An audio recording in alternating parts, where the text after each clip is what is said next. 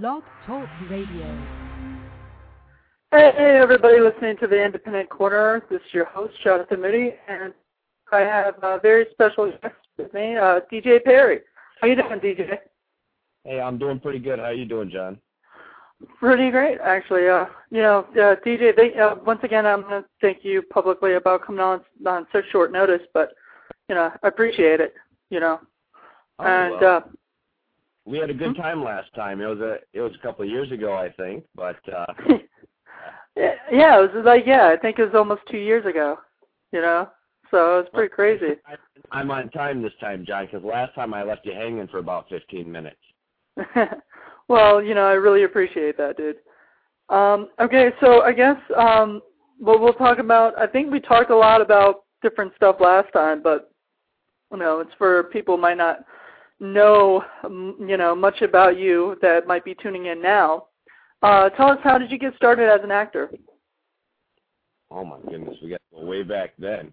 Well, you know what, I think like a lot of people, the acting thing is just something that you're attracted to at a young age. For me, I think I've told the story a few times.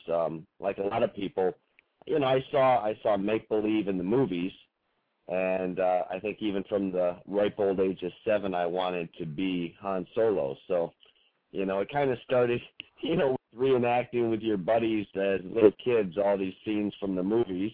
And, so I think it's the love of movies where it started. And then, of course, went through the whole teen years of gathering the friends together with the camcorders when they came out. And, it just kind of progressed. It's an illness, John. That's what it is. It's a progressive illness? It's a progressive illness, exactly. And, it continues to get to you as the years go by. I mean, I love it, actually. It's been quite the journey. I feel happy to have been on it. But, a lot of people are on this journey. I mean, we're kind of like a tight little band. It's funny how small the movie world is once you actually get into it. Tell me about it. I think I told you on the last show that I had found out about you through John Regan, who is the local filmmaker here, Yeah. that you worked with. So, I might not have heard of you without John telling me something, back then. Well, I may have heard of you through the advancement of MySpace. So, you never really know. The whole world's changed, hasn't it? It's how people now plug into all these social networks, which I think it's great for promotion, but, I'm a little divided sometimes about the new technology, because it's not as personal, I guess, but you do meet people from all different states and all around the world, and it is a fascinating way to bring people together. So, definitely. MySpace is the necessary evil, I guess, in this day and age. Definitely, and it's definitely a way to get yourself out there. I guess the next question I'll say is, did you study acting in school? I graduated from Michigan State University, and part of my degree was in theater. I had English, theater, communications, telecommunications. But I never did a single theater program. I mean, I had some classes and everything. And there's going to be some people out there that saw my early movies, and they go, aha! That's no, but, it was one of those things that, I never had that desire to go into the whole theater thing. There was kind of like the guys that were playing with the movie cameras and making movies, and then there was kind of people that were in the drama club and went that whole theater way. And, I had friends that, walked in the theater circles, but that was never my thing. I was never into the whole dramatic initiation of wearing girls' panties on your head and they paint your nose blue. And, I just, I'm not real good with all that earn your way into something. If I want to do something, I have a tendency to just organize it. I'm kind of alpha personality that way. Cool. I'm laughing at the delay on this thing. It's like you talk and then there's just a dead space, cut to the crickets. Yeah. Do you have 3 that listen to the show, John? Is that all my fan base could bring in? I got 3 fans out there, I think, that tuned in. How you know that? Are you in the chat room? Oh, I have no idea. Is there a chat room or something? There is a chat room. Oh, my God. I don't even want to look at it because, you know, they're probably sitting there typing right now, this guy is such a stooge. How is he in this industry? No, they're actually, they're listening. They're enjoying it. At least they're telling me that, so.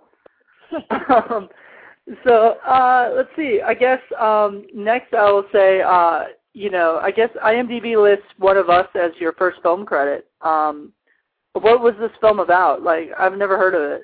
Is it something that's out available and everything? No, One of Us.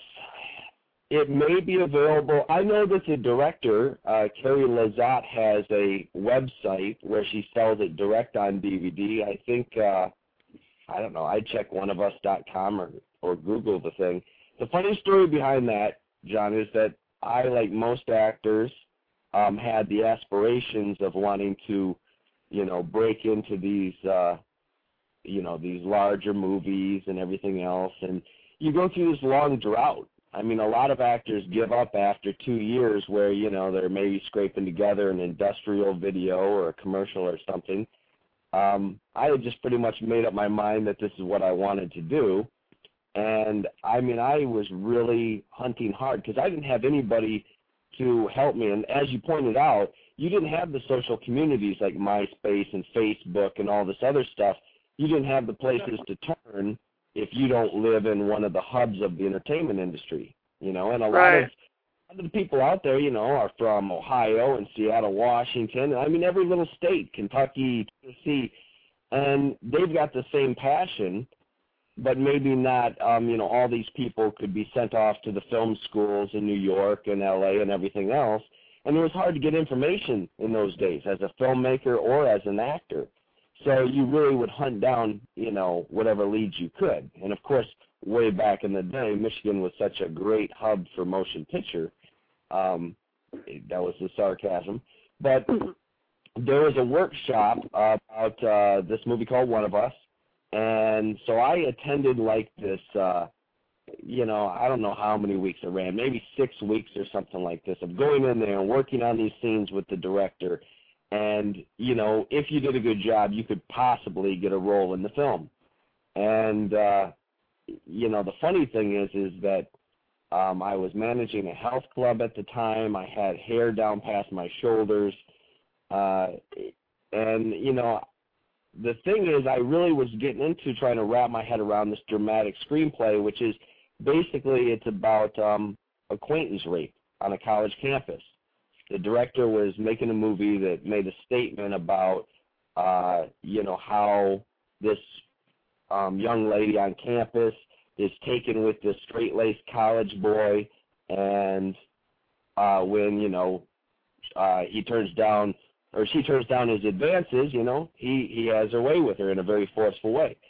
And, you know, of course, that wasn't my ideal of what kind of movie I'd pursue, but at this time, I'm just like, give me a chance in front of the camera. I want to show somebody that I can, you know, I've got the heart to do this.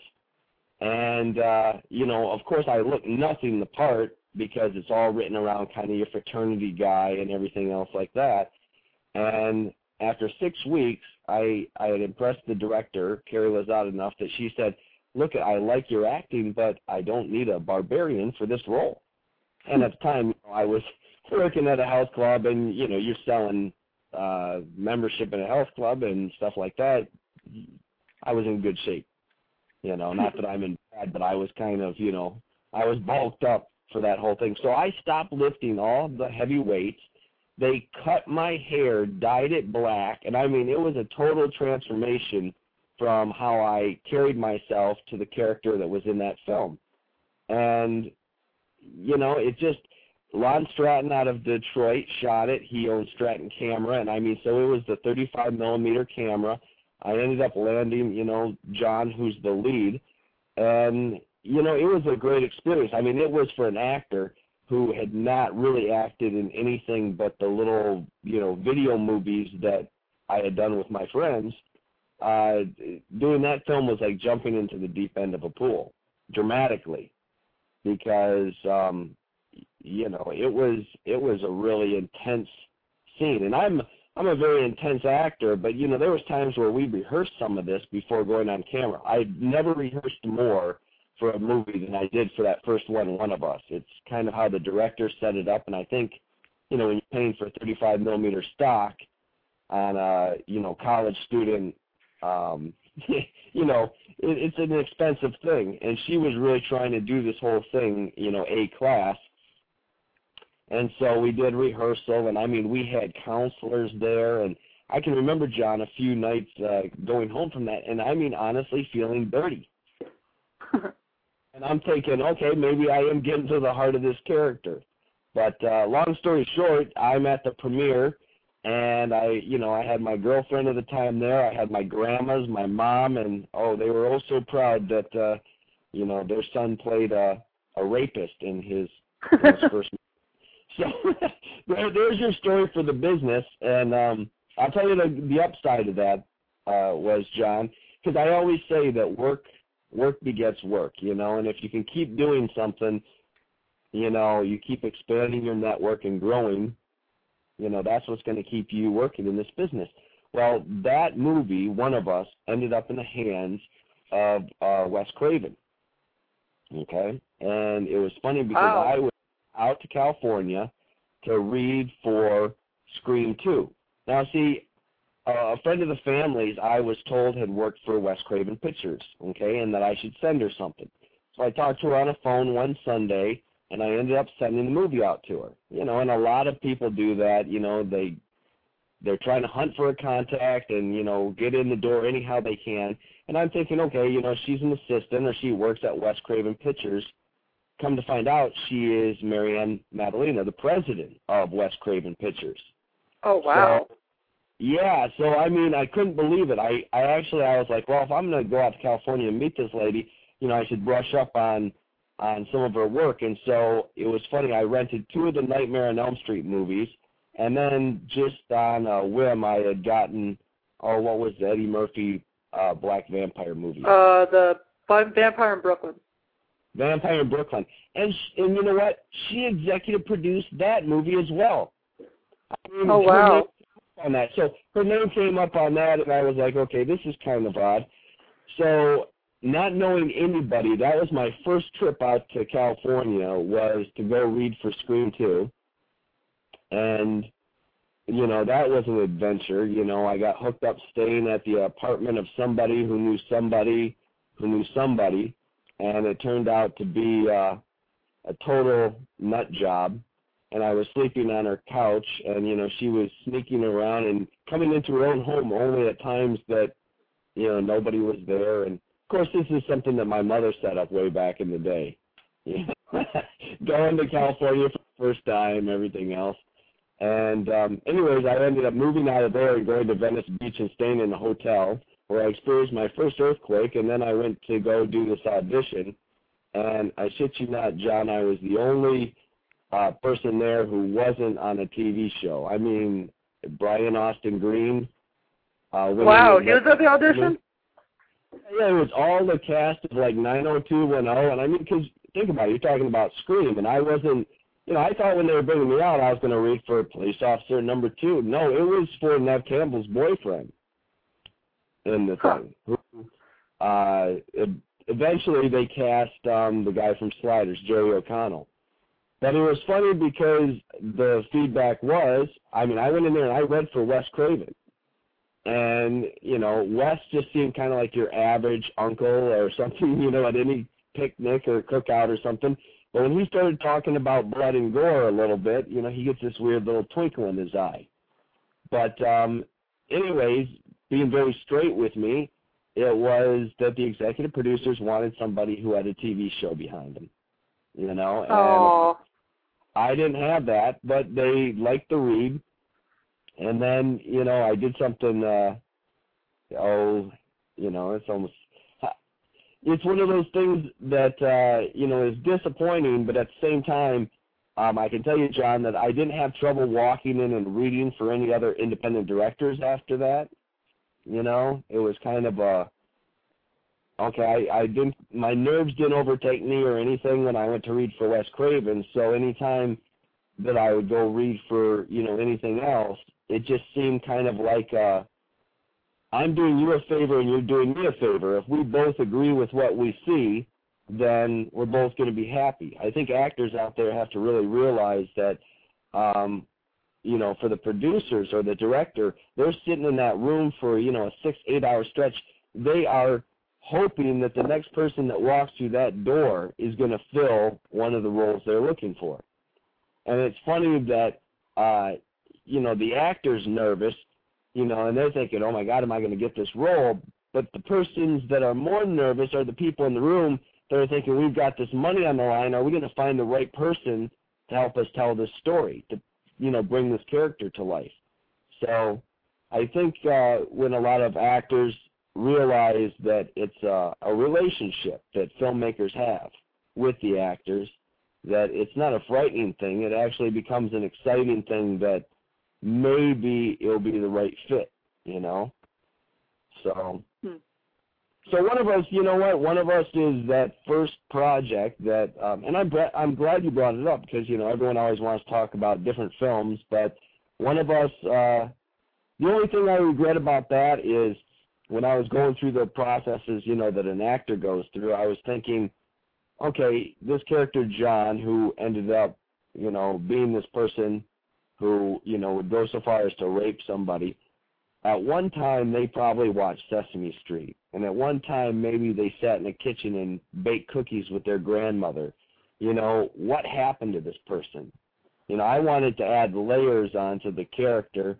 And the director, she was a little more interested in, more of a two-dimensional character, I think, that just played the part for her female character. But, I guess that was an early sign that I was just trying to add levels onto a character. But sometimes, sometimes you're not the main push of the story. You're just there to help tell the story, and that's just as important. But wow, so did you do like a whole, did you do like a whole character breakdown kind of thing where you kind of like wrote all the stuff that you thought that this character may have, done in his past?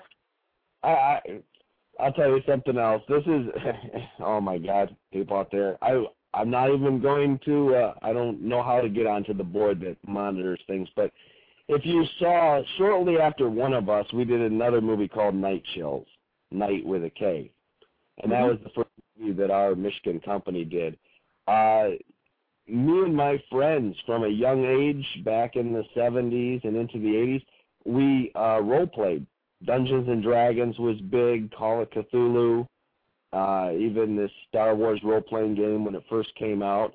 I grew up with, friends. A lot of my friends are still my friends, John, from elementary school.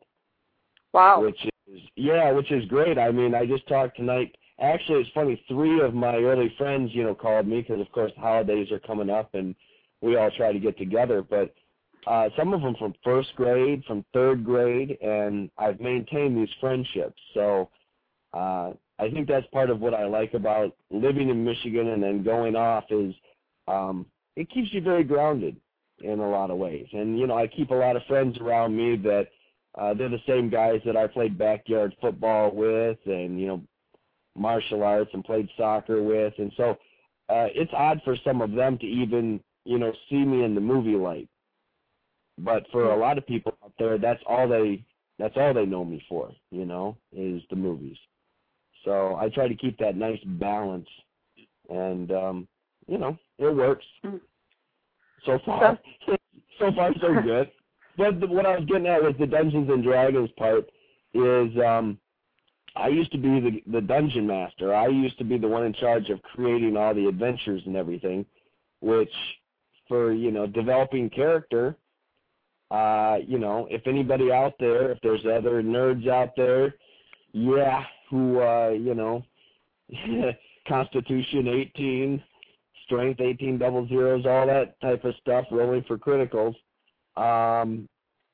there's a lot of character development that goes into that. We used to call it's like acting without moving. It's the lazy person's acting, I think. They sit on their butt drinking beer and eating pizza and act without actually moving. But there's actually a complexity into the characters and everything, and so, you know, that was something that I was doing at a young age. To me, making movies is role-playing on the biggest stage. I mean, instead of these non-player characters, you're casting all these supporting actors and everything.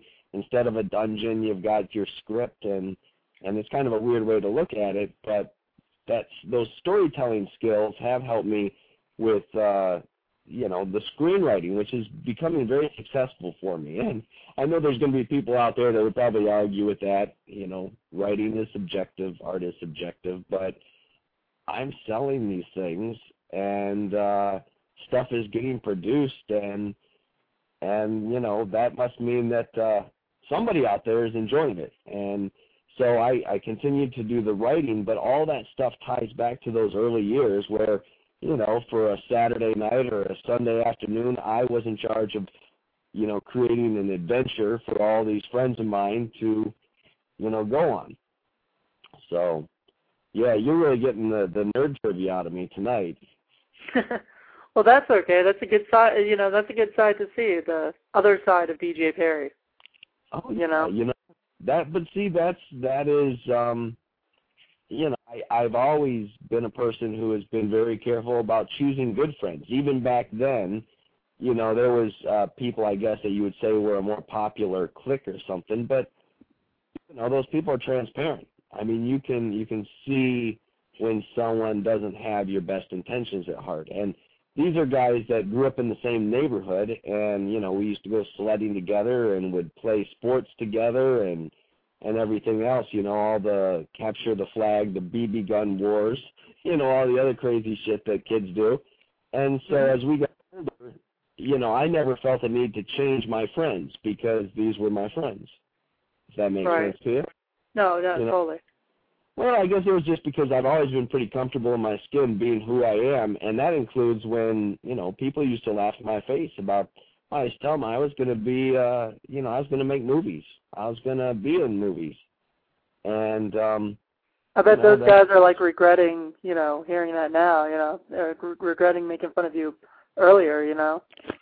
Like, and, you know, 9 out of those 10 people are very unhappy. That's just like if you, you know, years ago when IMDb first came out, you know, there was people that, there's disgruntled actors and writers and... Oh, they're still there. Directors. Oh, of course they are. But you know what? Honest to God, I read that stuff on occasion when I'm, you know, using the databases for other business, and I feel sorry for people like that, because the key to succeeding in this industry is by teamwork, and it's by cooperation, and it's teams of people. I mean, teams of digital artists, teams of grips, you know, teams of an art department. All these people working together, and when someone lets that frustration set into them, and I felt that frustration, but it's the difference between, you know, blaming somebody else for the lack of success maybe you're having, or you just grit down and decide you're going to work that much harder, you know, because people aren't deserved anything in this life. You know, you've got to go out there and earn it.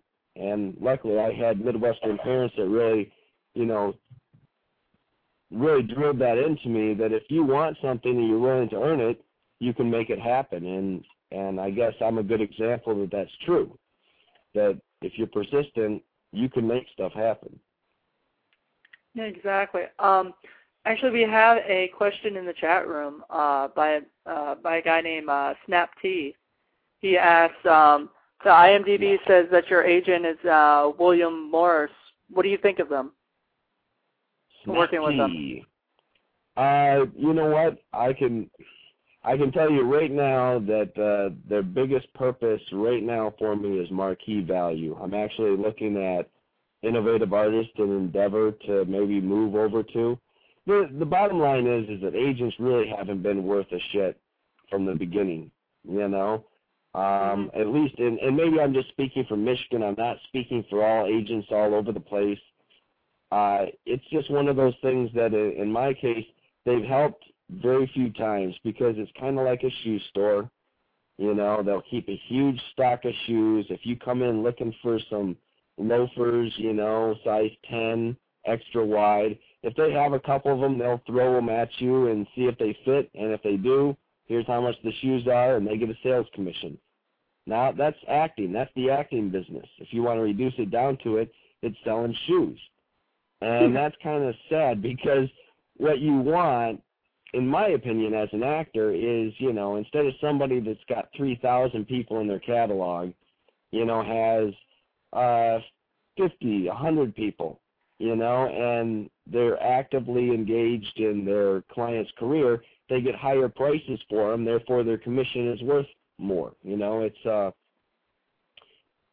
and maybe what I'm hoping for doesn't truly exist. Luckily, the other thing that agents are good for is third-party negotiation. If you have a problem doing business or, you know, dealing directly with folks, you know, an agent is good for coming in between there and sometimes acting as a mediator, middle person, negotiate the deal. But I really don't have a hard time negotiating directly with people, so I've really thrived without much help from the agents. I do know that as things get bigger, they come to you and they're going to try to sell you on ways that they can take what you've already built and expand that for you.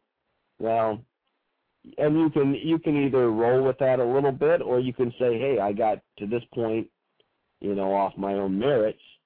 So, you know. Right. William Morris Agency, it's, you know, like I said, I'm not about bad-mouthing anybody. You know, they're people just like us, but they're sitting behind a desk and they've got their job to do, you know. But also maybe they've got this huge catalog of people. And, I mean, my agent there, Ramses, he's from Michigan, and, you know, that's the connection we share. And, you know, there's some packaging that we're doing on a couple of our movie projects through William Morris Agency, but they're not the only one. And, you know, a lot of people that I'm doing business with now, they're like, oh, man, you should come over to Endeavor. You should come over to the Gersh Agency. Or you should come look at Innovative Artists. We can get you in over here. You know what? I got to take the time and, you know, sit down and talk to some of these people. And I just don't want to jump onto another ship. I really, eventually, when I do settle with the right agent for acting, you know, it's got to be somebody that's kind of, you know, in line with myself. Because as a producer, I deal with a lot of agents. And if I was the talent, you know, and that person was representing my livelihood, my career, my money, I'd be a little bit worried sometimes because some agents are not working in their client's best interest by the way they conduct business, in my opinion. But I have met some agents that are very kind, very open to listening to what's going on, what you're offering their client, and if it's something that they don't want their client to be in, either because of schedule or the money's too small or anything else, they're very gracious because they know that, you know, the size of the films that you're doing may double or triple in the next handful of years. And so if they're nice to you now, you might come back to them. I think it's really about, John, long-term business versus short-term business. There's a lot of people, not just in our industry, but in a lot of industries, you know, they're all about the immediate gratification, grab what they can, you know, right now. And I've never been about that. I've kind of taken that, you know, it's not about the destination, it's about the journey, it's about the, you know, the people you get to work with along the way. I mean, I'm very picky about the people that I put in a circle around me when it comes to doing serious movie work because you're married to these people for a couple of years. And you better like the people you're with. Otherwise, you know, otherwise you're back in a bad situation. You might as well be in a cubicle, I guess. Definitely. I guess, yeah, also, I mean, like the William Morris Agency thing and whatnot, I mean, I guess you would need the agents to kind of get you bigger movies, but since you do a lot of more independent, you know, self-financing kind of stuff, you know, you don't really need the bigger people right now, you know, to kind of help you. Know, but you always have to kind of have your eye at the next mountain to climb as well. The truth is that the movie budgets, not only the ones that I'm producing, but the other ones I'm being approached about are getting bigger. And, you know, if you keep doing your thing, those roads do meet. I mean, I was talking about, we just attached the German director Uwe Boll onto a project. And, you know, some people throw stones at him for his work because he takes a paycheck to adapt video games to movies, you know. But he really loves, you know, the historic stuff and a lot of the war films and stuff like that. But who's going to fault the guy for taking a large paycheck to direct a video game movie once in a while, you know? Sometimes you have. Yeah, because, I mean, I know a couple guys that work for the studio as directors, and they don't get to say, hey, listen, this is what I want to direct. No, you have a reputation for staying on schedule, on budget, and if 20th Century Fox comes and says, you know, we're going to give you this $30 million film, and this is what we want you to direct. Either you can say no, and you don't get paid, and you can go do your $1 million indie film. And I think they should. But in between times, when Universal says, you know, we're going to pay you this amount of money to do, you know, a $30 million film, it's really hard for some of those people to say no, based all on principle. Right. You know? It's kind of like I talked about Steven Spielberg. He made Jaws before, you know, he made Schindler's List. You know, it's kind of, one had more commercial appeal, and, you know, then he got to do more of his pet projects later, but I've seen a lot of filmmakers, and I know a lot of filmmakers that, you know, they come out of the gate with their heart, and I think One of Us was even a movie like that. Yeah, it had a message, but it wasn't entertaining.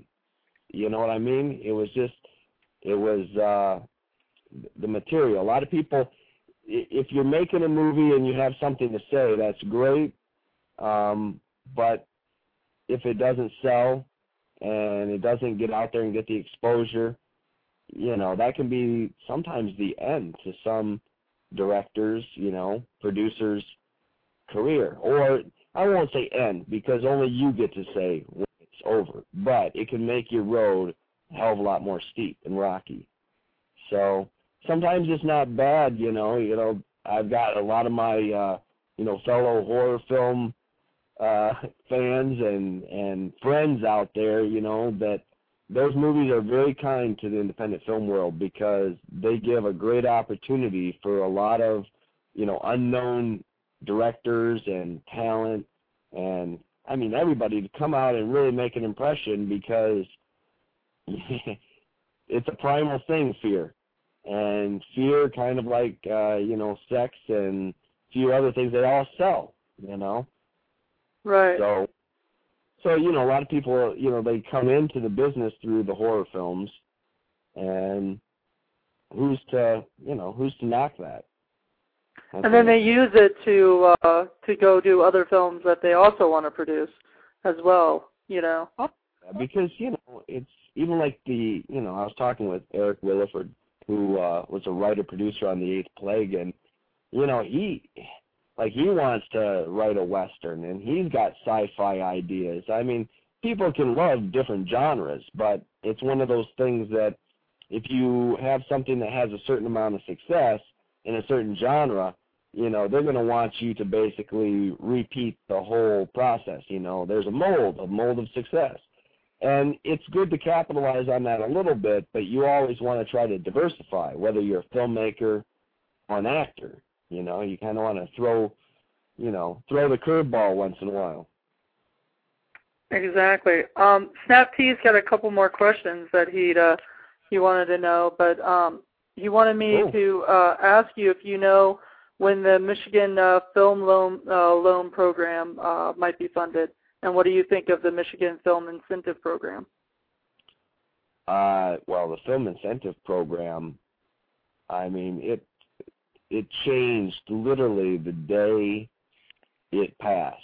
I mean, my phone was ringing with producers and people that I knew in California and different states wanting to know what's going on with this. Realistically, do we have the crews to support some of this?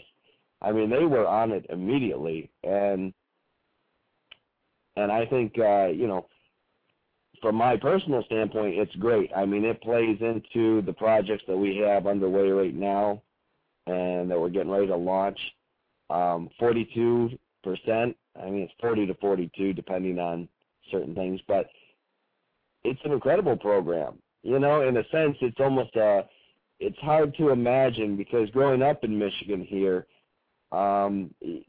back in the day, everything was so expensive. I mean, from the software, I mean, you had Avid and you had, the Media 100, and, the low ends were the Adobe stuff, I think, Premiere or something like that. But it was hard to get a movie done back then. And, of course, back then, before that, they were cutting film by hand and taping it, which I did in my first class, and I was like, well, I know I don't want to do this part of the industry. It was kind of like, this shit is hard. You don't want to be an editor. No, well, back then, editing was, taping stuff together. I mean, those guys, I don't know how they kept their sanity. I mean, I was just doing little pieces, and I was enough.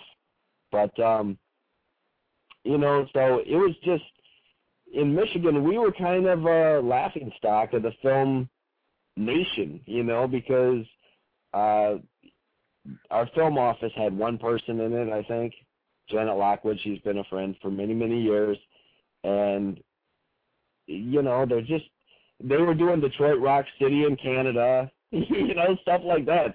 They would shoot across the river and catch a few shots in Michigan, but people just were not shooting stuff in Michigan, with the exception of little pockets of indie filmmakers even like Sam Raimi.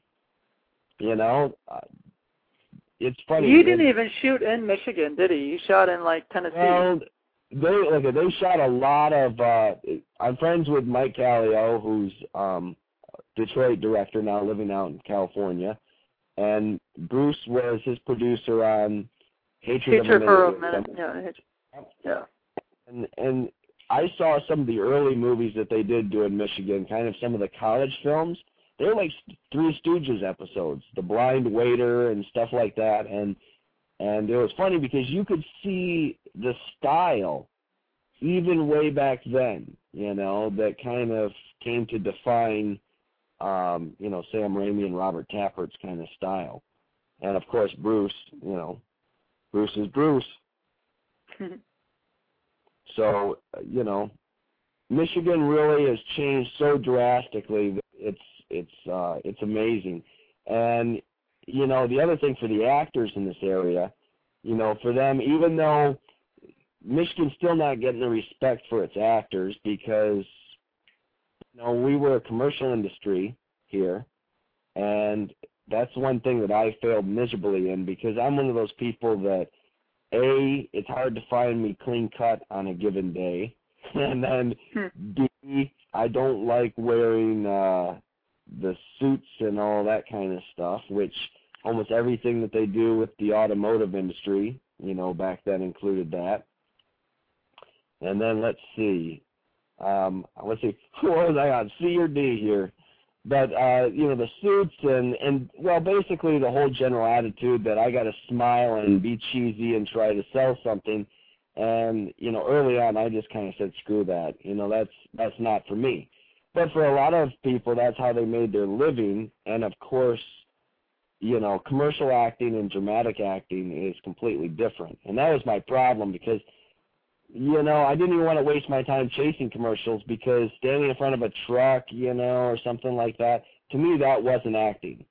As an actor trying to keep your ego alive as you go from one job to the next, I could say that was acting, but no, it wasn't. It really wasn't. It's kind of like you might be acting happy or acting, but, everything was purposely inflated, and it just didn't make sense to me, so I just stopped doing the commercial stuff. But most of your actors around here were kind of geared towards that. And so I think, I think this is going to be a great opportunity for a lot of actors to get their feet wet as day players And, you know, the Clint Eastwood movie's been here, and Drew Barrymore's had a movie here. Sigourney Weaver's had movies here. I mean, they're flooding in. And before, if you were an actor in Michigan, commercials were about all you had. That or get together with a small group of indie filmmakers. Now you've got the whole talent base in Michigan. They're at least starting to build their foundation with, you know, some studio projects, whether it's even though they're only getting really the day players to start with and they're still casting most of the starring stuff out of California, resumes are being built and people are becoming eligible for their SAG cards, which is, you know, an important thing. And, you know, so I think Michigan is just, it's a huge transformation. And I just talked to another producer out in California earlier today, and he said the great thing is that it's causing stimulation to a lot of different markets, that they're, I don't know if they'll top Michigan right away, but they'll make their incentive package better so it's more competitive. You know, obviously if you've got a script that's set in the Everglades, you're not going to come to Michigan to shoot it. But, you know, rather than what's cheaper, doing a rewrite on your script, or is that small difference in the rebate savings worth just keeping it in Florida? And, you know, these are the questions that start to get answered as your budgets go up and up and up, is that, you know, you find yourself trying to balance the biz with the show. Exactly. Okay, well, I guess another question I have to ask, since you are a writer, producer, and actor, which one would you, if you had to choose one of them to do, and you couldn't, you know, choose all three, what would you choose? How old am I? If I was 85, I'd pick the writer. But anything up until then, I think I'm going to have to say actor first. Actor first? Oh, yeah. Because that's how you pretty much got started, right? Pretty much. Oh, yeah. You know, because it was like you're making contacts. I'm watching how stuff is done. Then you get attached onto projects. Every actor's been there, and then the project's not going. Then the project's delayed again. It's not going. And finally, as a frustrated actor, you work your ass off to get a part, and then the project's delayed, and finally you're like, why aren't we doing this? What are we missing? You know, and someone says, well, we don't have this or we don't have that. Next thing you know, you're on your way to producing because you're bringing stuff to the table. All right, here's this. Now let's move, you know. So it kind of happened that way. Producing kind of grew out of a necessity, but it became a nice thing because if you want to do a certain kind of movie and you're persistent enough, you don't have to beg for scraps at anybody's table. You know, you can go and do the movie. You know, if you want to do a puppet movie, you go make a puppet movie, you know. Right. That's kind of a stupid example. I was actually thinking about, what's Trey Parker and those guys. But, you know, you're just not held at somebody else. Yeah, you know, I really respect people who sometimes go off and do the kind of project they want to do. Okay, we talked earlier about, you know, sometimes the director has to do a certain kind of film, and, you know, the money's so good, you know, it's like, my God, they've got payments like everybody else. But it is nice when an artist will take a stand and really, you know, but you got to balance that against the risk. You know, if you're going to do something that's completely a pet project, it better be your money, or, you know, it better be a relatively safe budget, you know.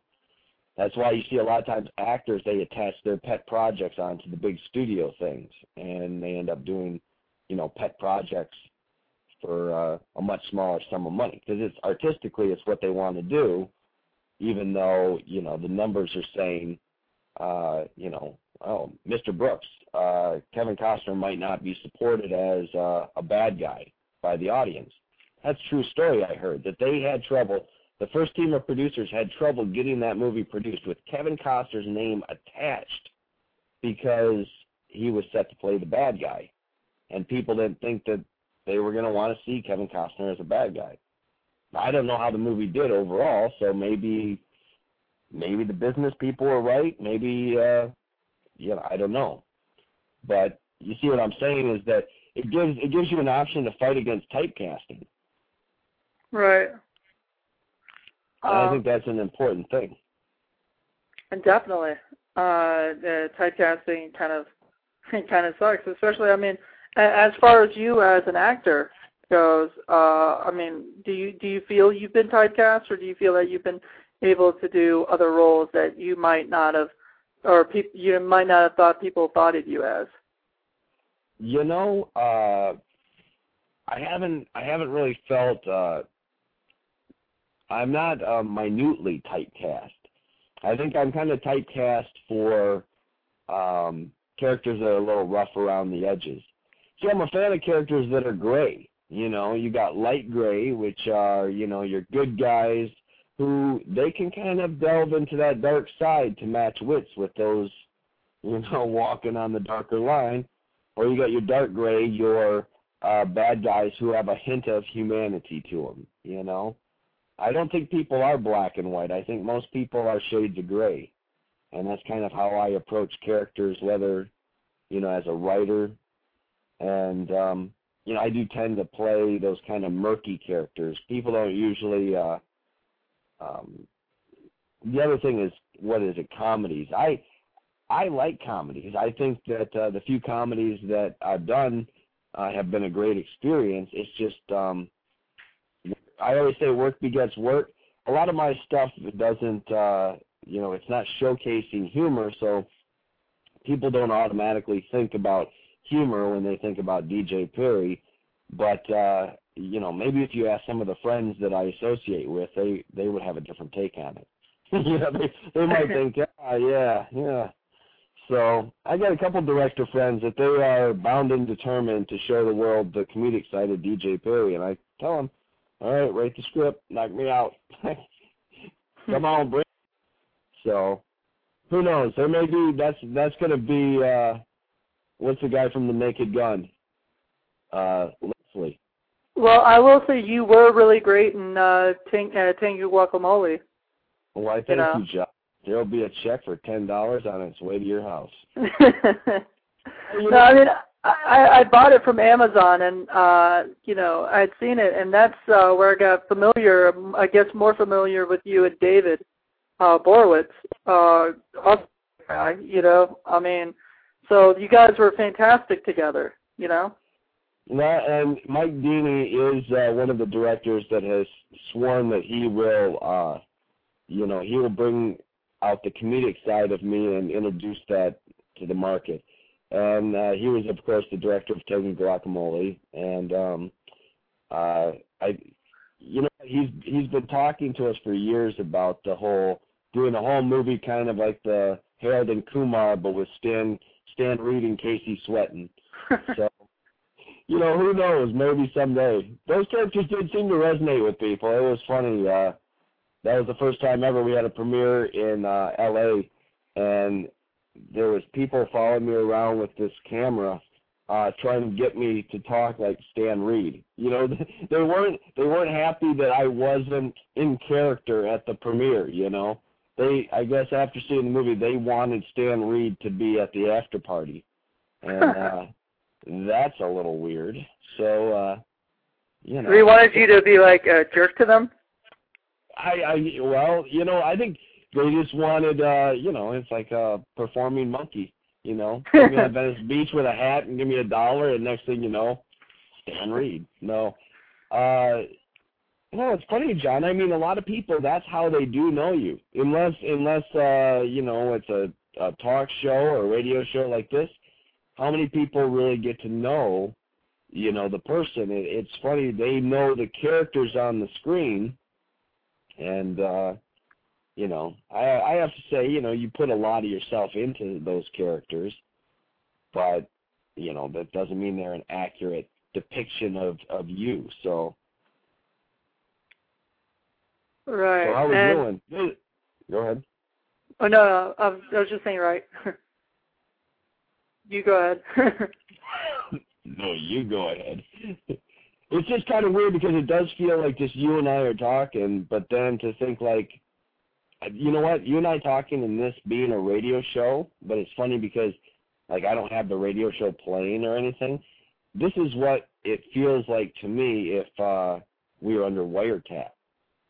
Like all those people out there, the CIA, and you and I are just having this talk about movies. But do you think that maybe there's somebody listening to our conversation? I don't know. Oh, there are people. They're listening to it live. Well, So right now there are people listening, but there might be CIA agents listening. You never know. Have you ever thought that every time you picked up your phone, something like this could be happening? You could be the topic of a radio show and you don't even know it. Yeah, exactly. They may be listening to our show right now and broadcasting it on another radio show. Ah, yes. It's piracy upon piracy because I am huge in Thailand, you know, John. That's funny. Oh, that's great. So I guess what we'll go on to next is, I guess we touched a little bit about your writing, but I was wondering, do you have any like habits as a screenwriter? Do you do anything like, do you like to write during the morning, afternoon, or night, things like that? Well, I was up to 3:30 in the morning writing I won't say last night, but it actually, is into the wee hours of the morning. I like that midnight to, 2, 3. That works good for me. I also like early in the morning, especially because hazelnut coffee is always part of that. So, you know what, early morning and late at night when my phone isn't ringing and when I'm not dealing with other business issues. It's nice because you can sometimes feel the world just kind of disengages and you can kind of focus on your writing, which, Jesus, writing is like controlled schizophrenia. I mean, you have to get into the minds of all these characters and you're trying to write with texture and everything else. And I tend to write for actors as well. So a lot of actors that have read the material that I write tend to like it because maybe it's because I'm an actor writing it. I try not to put too much in there so it's acceptable to, executives who read it and everything, and it's not just heavy with all this detail. But you can be very careful about how you choose your words and your sentences and really give it a very descriptive nature that, if the reader kind of forgets they're reading the script for a little bit and they're kind of on, that automated visual in their head, that's a good thing. I've had several people, when they come back and say, I couldn't stop reading it, it was a page turner, then you really had something good. And I enjoy that as an actor when I get scripts and, I'm 4 scripts deep that I still have to read. One of them is Mr. John Regan's that you brought up earlier. Yeah, I think you told me something about that, so. Yeah. Well, we won't talk about his script publicly here because... No, right. I understand. I wouldn't even think about it. Project. Yeah, anyway. Top secret. Well, it's top secret, John. I wish I could edit that out then. Oh, damn. Right. We didn't even talk about it. But we could talk about it, John, unless you send $5,000 and a getaway card to John's address. Definitely. All right. So what would you like to talk about? What were you going on about before then? We've been rambling. All right. Well, I'm a guest, John. This is coming in, and we could talk about any number of projects, or we could take calls early. I don't care what we do.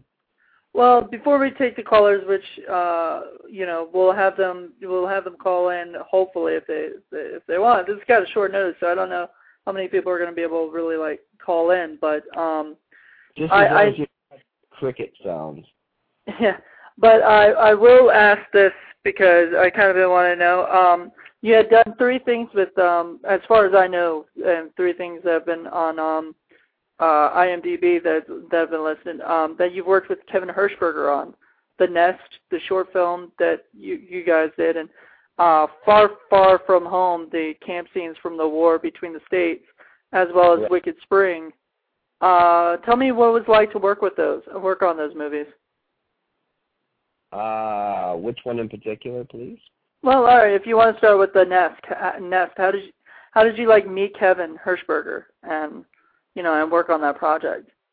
Kevin Hirschberger and I met through cameraman William Eichler, who is a Steadicam operator and camera operator out of Michigan here, and he was gonna go work on some project in Pennsylvania up in the mountains. It was supposed to be, this Korean War film, and that sounded interesting to me. So he, and I was working over there in the woods, with the Linders at camp. We were doing the horror films, and I think we'd done night shows at the time too. So we'd already been through the whole process of, getting the paperwork together, because, again, I always start harping on this, but a lot of people, they want to pick up a camera and they want to have fun with it, but they don't do the biz side of it. They don't, they don't form a corporation. They don't get the proper releases.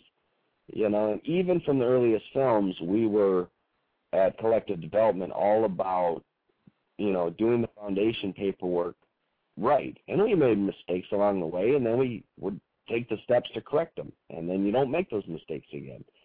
But, I went out there and I met Kevin on the Nest. And the Nest was kind of one of those, projects that was more, put together as a shoot, but it wasn't put together as a business property. And because there's a lot of people that just don't grasp the whole business side of it, and that's a big key to success. Is even if you don't want to be, some directors and stuff, I don't want to deal with the details of all that. Well, in the early independent world where you're wearing 3 hats, you just might have to. And if you take the extra time to put the paperwork together, you now have a product. And that's basically what I did. Is I came in, and not only did we put the Nest into shape, but, we created Lionheart Filmworks, which before I came in, Lionheart Filmworks was not even an official company. It was more of a name. And so that was formed, and under that, we did Wicked Spring and The Far, Far From Home, which was, I think, a Civil War era band. It was a fun project. My God, the people we stayed in the house was an original. I mean, from that time period. And, so the experience with Kevin was basically coming into forming a sister company to Collective Development. We didn't change the business model, but started a company so, he actually had some ground under him. And now Kevin's, kind of on his feet and on his own. And matter of fact, I think we're doing a trade of some stock, and Kevin's going to end up being the sole owner of Lionheart Filmworks. But, oh, wow. Really cool.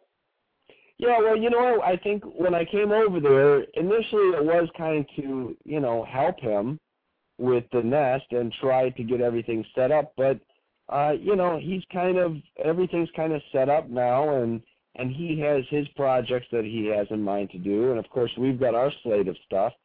And that's not to say that there won't ever be another collaboration, but it's just time, my attention is on Collective Development, and his is on Lionheart, and so I think this year we're going to make that finally official so that he has 100% of the company back. All right, awesome. I guess I have a question from another chat room listener, Babette Bombshell. She asks, how do you deal with the natural deconstruction and reconstruction of a script that you have written during the process of the filmmaking, and what's it like to see your script altered in editing? Oh, you mean? Well, I'm going to assume that she's talking about once you see it, edited, the final footage. I'll tell you, a lot of producers, they don't even want writers on the set, because a lot of times writers can be so attached to the work. I think that's the point she's getting at is, that it can be, you have these distraught writers creating chaos because they feel that, someone's mutilating their baby. I'm one of those people, that for me, I love to see how people interpret the work, So once I assign the script over to the LLC and a director has it, within reason that you're not totally destroying the core of the story, how somebody puts their touches on it, whether it's, an actor that comes to the director and says, wouldn't this maybe be a better way to say it, and if the director agrees, I don't get in the middle of those creative discussions as a writer.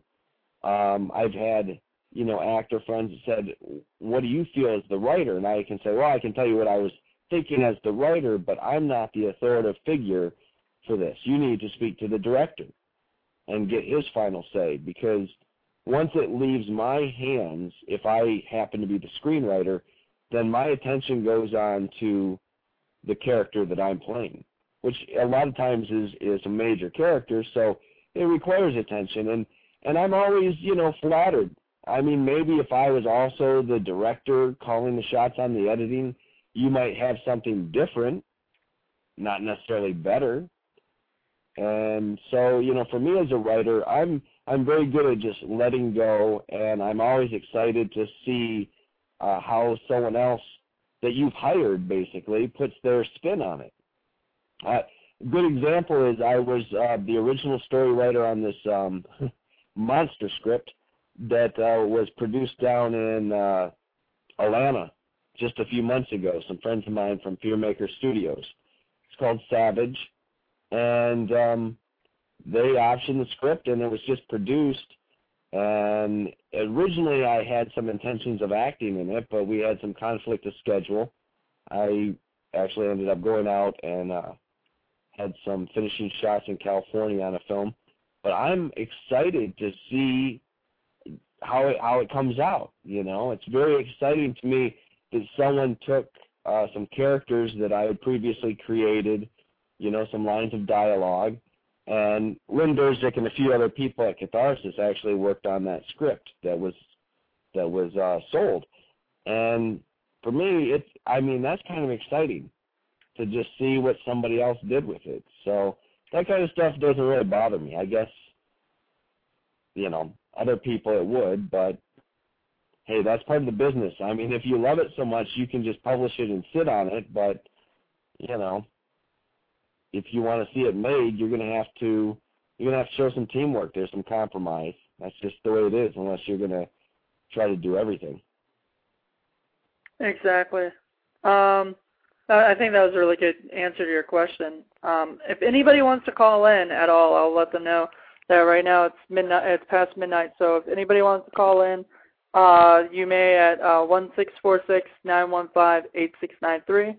Feel free to call in whenever you guys want, and I'll just keep going with the show. So I just want to kind of throw that out there.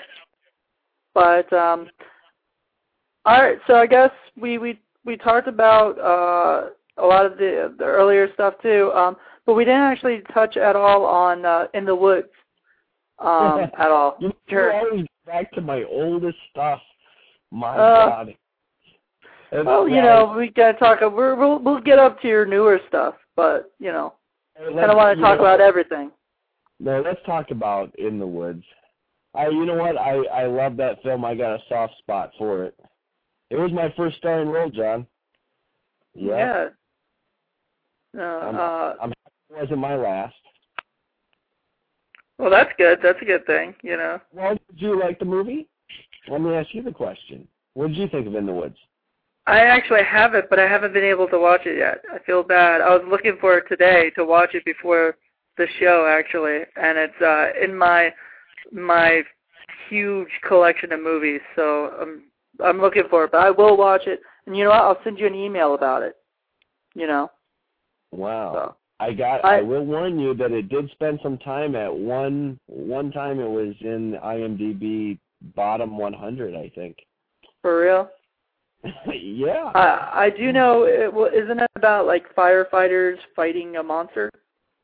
Oh yeah. I will say that I didn't have anything to do with writing that script. But But you know what? It's one of those situations that trying to raise a certain amount of money, and they raised part of that money, and some very primitive Civil War surgery was done to that script, and it hurt it. That and I think the creature effects were kind of ambitious, what he had in mind for the project, and that fell a little bit short, which led to I always say that it's like me on the Muppet Show.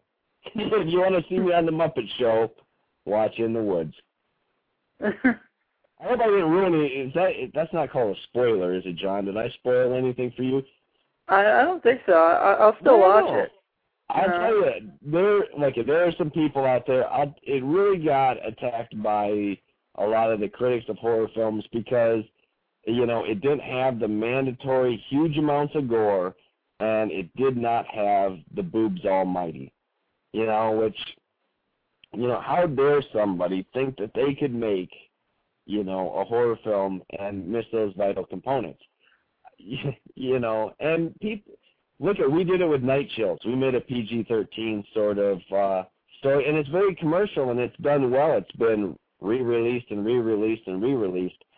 But the true hardcore fans of that, they like their gore, which that's why I ended up doing The Eighth Plague. I wanted to, give the critics of my work who said there's not enough of this, there's not enough of that, all right, here you go. So I think you're going to enjoy it. It just, it's an ambitious, look at it, was Linderzik's first thing that he had directed, first feature film. It's pretty damn ambitious. It was all shot, I think, on 16, and we worked our ass off to make that film. And we had a good time making it. And the funny thing is, I can remember this was shortly following One of Us. I think it was my next film. And again, at least this time I'm playing the rookie firefighter and everything else, fighting monsters. Little trouble with the wife, but at least I wasn't the rapist. At least you weren't the monster. Yeah, at least I wasn't the monster. Good one, John. Exactly. But that's great though. That you got a chance to be the hero in the movie, or at least the main actor, the main star. So. And I'll tell you, my acting, I was told, everyone's like, if you're making something campy, why didn't you play it more campy? Why'd you play it so serious? Look I was told that we were making something like The Relic, okay? If you've ever seen that film. And I haven't actually, but I know what it's about. Yeah, well, you know what? I was told we were making something intense. These were the words that I had to say. I'm just a hired actor on this thing, and I did end up being a co-producer, but that meant I could make a suggestion, And so anyways, it's just when the creature effects don't match up to the intensity of the acting, it becomes kind of humorous. When the dialogue is just not something that a person would normally say, But it's not the first time that you've seen, funny horror films. I think that's part of the fun of them is sometimes that they are poorly written, or the monster looks like a guy in a gorilla suit. But I know, the intention by the director, Lynn, was to really make something intense, and, it fell short of the mark, but it wasn't for lack of trying. Well, yeah, at least he gave, at least he got it out there anyway. He made it. He finished the movie. So, But you know what? I think he's talking about, he works at a TV station, so he's always been in kind of the field, but after In the Woods kind of took a panning, I think he laid low for a while because, you gotta have a tough skin. You just gotta kind of say, okay. Hey, tried our best. If you didn't enjoy it, sorry, I'll try to entertain you better on the next one. Thank you for your support. And you move on. He may direct again someday. He's finally talking about it again. And that was his first movie. So, everybody's got their stair-step process. So I kind of would like to see him do something again. Have you been trying to encourage him, trying to let him know, why don't you go do something? No, yeah, I've been encouraging, and I think he's contemplating a couple other scripts. And the nice part is this Nancy Gideon, she's an accomplished writer of, I don't know, like 30, 40 novels. She kind of came on board Catharsis to help tighten up the script process. And, so I think they've got some really good product. I don't think you're going to see the same mistakes in the writing. And I think, knowing Lynn, he's probably watched that film, enough that he knows exactly where he'd want to improve upon. So, maybe it's just taking him to this time to, get to where he wants to take another go at it. But, that's the thing with this business. You're going to stand up on a pedestal and say, here's my art. And they're either going to throw flowers at you or stones. It's one of the two. And even those flowers have thorns because, even when people are saying we love your work, there's going to be a handful of people that are going to hate your work just because they don't want to be conformers, So you can never please everybody. That's the bottom line. I'm looking on Amazon.com, and you're right. Night Chills has been released and re-released and re-released. The same. But yeah. I want to ask you, what would you suggest if other people were to buy Night Chills on DVD through Amazon.com? What would you say is the best? Would be the best DVD for them to go get? Well, the best quality is the special edition one, and it's really cool because several years, I think, Lynn said he was doing the special edition, and he did a little bit of editing, but it didn't work huge magic to it. But what I love about the special edition is we did a commentary, and it was Stuart, who played one of the firefighters. He has a studio. He's into the whole audio visual TV thing. And then Lynn and I, and we did our commentary, and it's pretty funny because we hadn't seen each other in several years. And then we got together just to do the commentary. So I think the best quality video, and then with the added stuff, it might be that version, the special edition. I know that the first version that was released by Spectrum back in the day. I think that's the one I've got. Oh my God! You know what? That company, they sold a crap load of Night Chills. Then they paid off their employees and everything else, and they went bankrupt. The first movie our company did, and they really put a spin on us. It just it was like one of those ultimate nightmares for the indie filmmaker. They just paid out, liquidated the company, and sunk away. And that's kind of like Tanya York Entertainment. She did a number on Tangy Guacamole. Oh, I hate always giving people bad publicity, but I have not heard yet a really good thing about people using York Entertainment as a. Oh, I would tell people to avoid it like the plague. I mean, Mike Dinney, he went through the whole court process, and they were in the wrong. And I'm not going to go into it all, but I just encourage, filmmakers, and it's hard. The low-level distributors, when you're getting in there, you have to get them to see you as a long-term feeder of product. If you're just kind of like a one-off, they call it, a filmmaker with just one movie and they're hope and prayer on that, man, you run a high risk of being screwed over, especially if, you've had a lot of rejection with the film and you're just dying to get it out there. I guess if you don't have a lot of money into it, getting it out there and the exposure is well worth it. I mean, Night Chills, it's made some money, but at the same time, you know, it's been released over and over and over again. So, you know, we had a good time with it, and so you either want your exposure out of it or you want to make a good distribution deal. And it's hard. Of course, your distribution deal is going to be dependent upon, you know, the strength of your final product. So, well, we got no call-ins.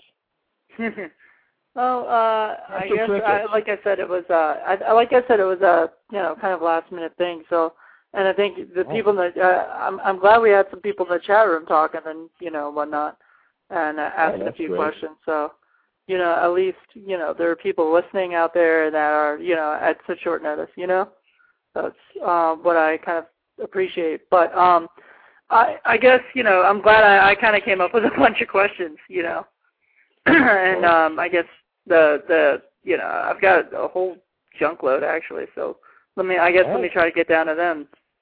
Let's get some. We'll knock them out. Outlaw Prophet.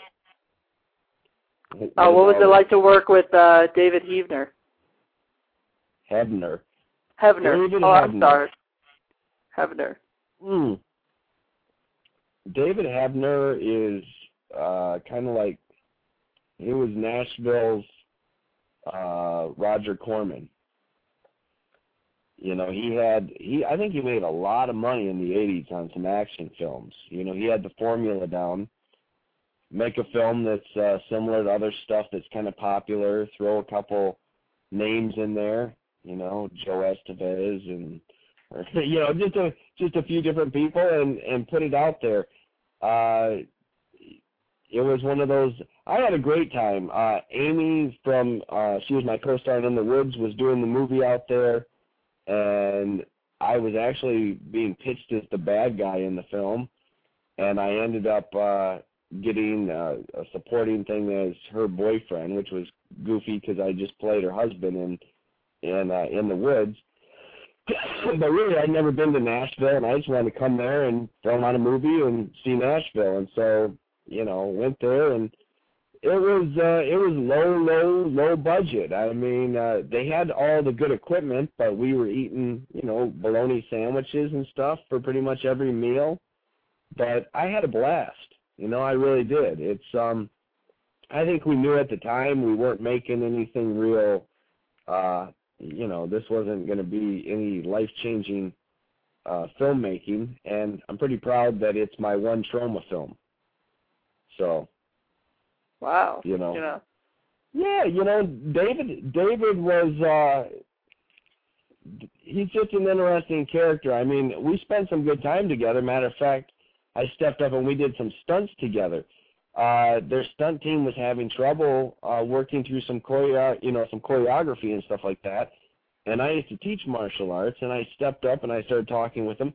And they ended up, if you look very closely, their makeup for their bad guys was like a jumpsuit with white paint on their face, right? And in a couple of the scenes, I actually played the zombie, the one where he appears like he's this strong android and flips me all the way over. It's because, you know, from Hapkido and stuff, I could flip all the way over and land on the ground and not get hurt. And, you know, I demonstrated it for him, and he was like, wow, because it looks like, you know, he's got this superhuman strength, and really I was flipping myself over. And so he thought that was great, and so they suited me up, and I was in the movie. Not only that scene, but then they added me crashing through the table, which I don't know if you can even see that. I haven't seen that movie in so long. But, you know, it was just, we had a good time. And, you know, met some people. That's where I met Rebecca Holden from Knight Rider, who plays April, and she went on to be in a couple different films for us. Night Chills, From Venus, and The Book of Ruth, the biblical film that we just wrapped up in California. She actually plays a part in that. I have a tendency to work with, you know, actors, you know, kind of have loyalties there because you know what people are like off camera as well as on camera, you know? Right. And I don't buy into a lot of drama. I mean, all the stuff you see, you know, that's PR, that's for that's marketing and promotion, you know. I don't like to bring that onto the set. You know, it's a team of people. Some of the people work in front of the camera. Some of them work behind the camera. But they're a team of people working towards telling the story. And so I really try to eliminate those barriers on our films, you know, that, the crews still have to be respectful that an actor, if they're off to their side and they're quiet, they might be working on lines, but, you know, we eat together and, you know, we really try to keep it as a unity thing. Yeah, I mean, and it's definitely, it seems like you have a good amount of people that you've worked with before in the past that you wouldn't mind putting in another movie, you know. And you work with them all the time, it seems. Well, you know what, there's some people, we've got, CDI consists of, first off, there's a group of some actor producers that basically they adopted the same sort of philosophy that I took, that, you know, yes, you are sometimes going to get roles out there, but also it's fun to, put something together, you know, make your own movie. And, so there are teams of people that work on certain pictures, and it's getting harder, though, because when you take all the movies that I do outside our company, I literally probably know or have been in contact through the movies a couple thousand actors, maybe 2,000, because you got to think that you take 30-some movies and then you take a cast of about 50, and, you know, it's hard because everybody starts to, you know, they want work. And then you're casting a movie that's got, 30 players in it or something like that. It's tough sometimes. Hey, do you think you could do 7 Degrees of DJ Perry? You know, like where you could just find out, like, like even like Wes Craven, you know? I mean, you know what I mean? Like I did the math. I probably know about 1,700 actors or so. I was just trying to do an average out there, and it's hard because what I do is I try to put, people in front of the directors. If they're not directly affecting distribution, kind of how we work stuff is there's certain bankable actors in certain roles, and the producers have to put those in place. And beyond that, it really becomes a creative decision with the director. But, you can put people right there in front of the director. And, of course, if that person has a good reputation, both for in front of the camera, behind the camera, you start to see some repeat work. But, I'm sorry, I cut you off. What were you saying? Oh, I was just talking about that 7 Degrees of DJ Perry. But yeah. That you could keep doing that. You could do that. You could figure out other people who. Yeah. There's enough on there that you can weave your way to some pretty neat corners. Yeah, definitely. And one person specifically, I wanted to, or a couple of people actually that worked with you a few times that I've been a fan of myself, like Aaron Jackson, who I've been a fan of since California Dreams, since I used to watch that when I was younger, and of course Dennis Haskins. Dennis, just talked to Dennis last week. How's he doing? He's doing good. He's really a person who I think that Dennis is going to continue to find his way. He needs to find his way more onto the big screen, and I think he's slowly achieving that. It's funny, we're doing a Christmas movie that we're packaging to do next winter here in Michigan. Imagine that, all the rebate stuff. But we are looking at Dennis Haskins to play Santa Claus. Yes, sir. Wow. Now that I could see that. Well, if Dennis, he's a little bigger than he was when he did Saved by the Bell. No, I mean, but I could definitely see it. Yeah, I could. I think he could. I think he could pull off Santa Claus. Well, the funny thing, who he got to? It's funny because in the North Pole, there's a bar called the Jolly Elf, and the bartender in the thing is Gus, the Yeti, and he is a Yeti, right? Right. Well, Dennis read the script, and he recommended Bill Goldberg, the wrestler, to play the Yeti. So about a week ago, I got an email from Bill Goldberg saying that, yeah, he was interested. He was in to play Gus the Yeti if he got to beat up Dennis Haskins. Nice. So deal done. We'll add some scenes. Because he and Dennis are friends, and they've been looking for a project together. And so, yeah, I'm excited to work with Dennis again. Dennis is he's a professional. He really is. When it's work time, he's all about the work. But when it's time to relax and kick back, Dennis knows how to relax as well. Now is this happening? Because is this the movie that's Holly, Jingles, and Clyde movie? Yep, not this winter. It'd be next winter. So technically, it could be December 2009, or we could end up shooting it into 2010. But it's that winter season because we're getting ready to shoot Wild Michigan in February. Yeah, and I know you've been working on that for a while, trying to get that movie off the ground, which I'm really excited about. When I had heard, you know, you were doing it back in the day, you know, I was really excited that you're making it, you know, because I know that I'm pretty sure you're a big Western fan yourself. Oh, yes. You know? I am. And so you've been wanting to do this movie for a while, right? Yeah, you know, that was a project that we had slated to do much earlier, and, you know, we had some real close calls and then some disappointments, and then other projects came up in front of it, and so it's one of the projects that's real near and dear to me, the story, and it's funny because it deals with single parenting and interracial relationships in the late 1800s, which is kind of taboo. And then there's the action that takes place in the story and how the family deals with it. But anyways, I really shopped this story around Hollywood quite a bit, and people were initially kind of turned off because it just touched a little bit too close to the racial issues.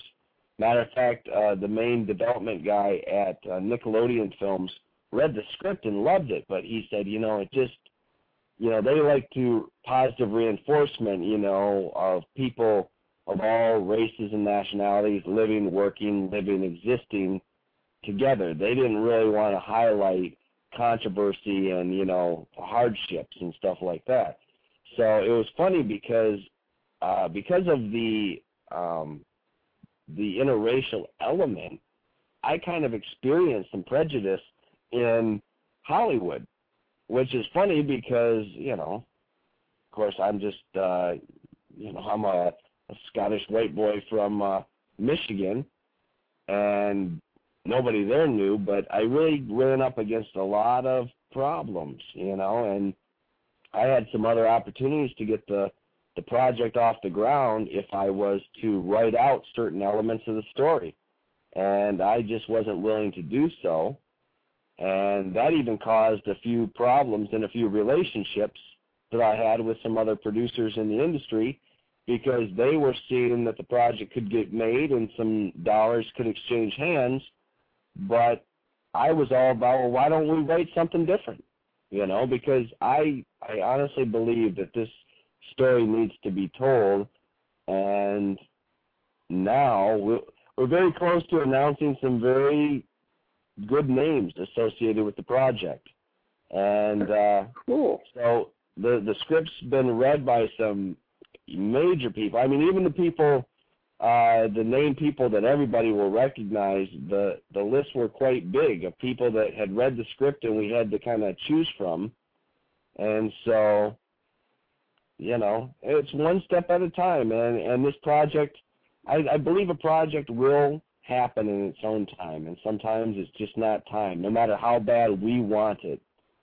So sometimes it's better for something to go on the back burner and to do something else and to revisit it. And, you know, obviously something's changed, and now there's an attraction to something that was kind of, you know, something to avoid before.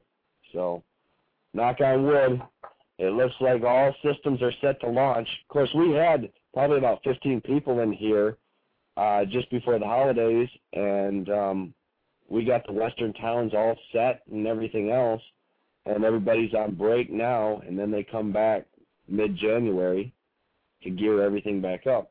So I think we're cleared for takeoff. And is it going to be in February that you're shooting it? Yes.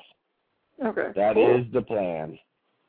And have you shot any of it yet? Like, have you done any kind of like started working on it at all, or is it just really right now? I don't shoot stuff usually in pieces.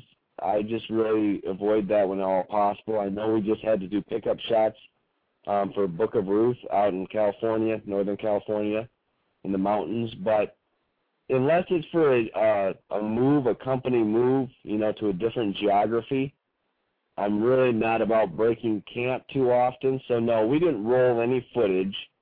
We won't start until February. That's the thing, is we didn't want to shoot and have the continuity broken up, into two different states of winter, I guess. And so right. we had to push everything and start shooting in February. So you've never done that for any of your movies, pretty much, other than, well, you said Book of Ruth, but those were pickup shots. But you've never actually shot something before and then shot something later to finish it?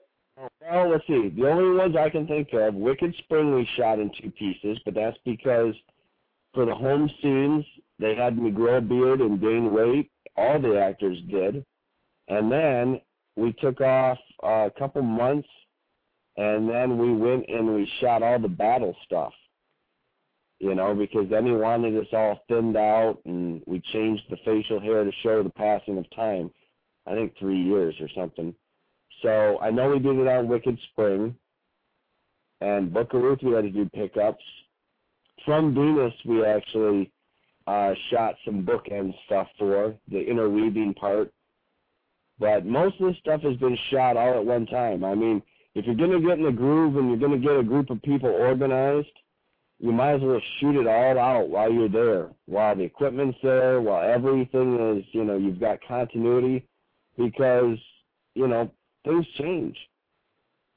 And, so I've always tried to shoot everything, all at once.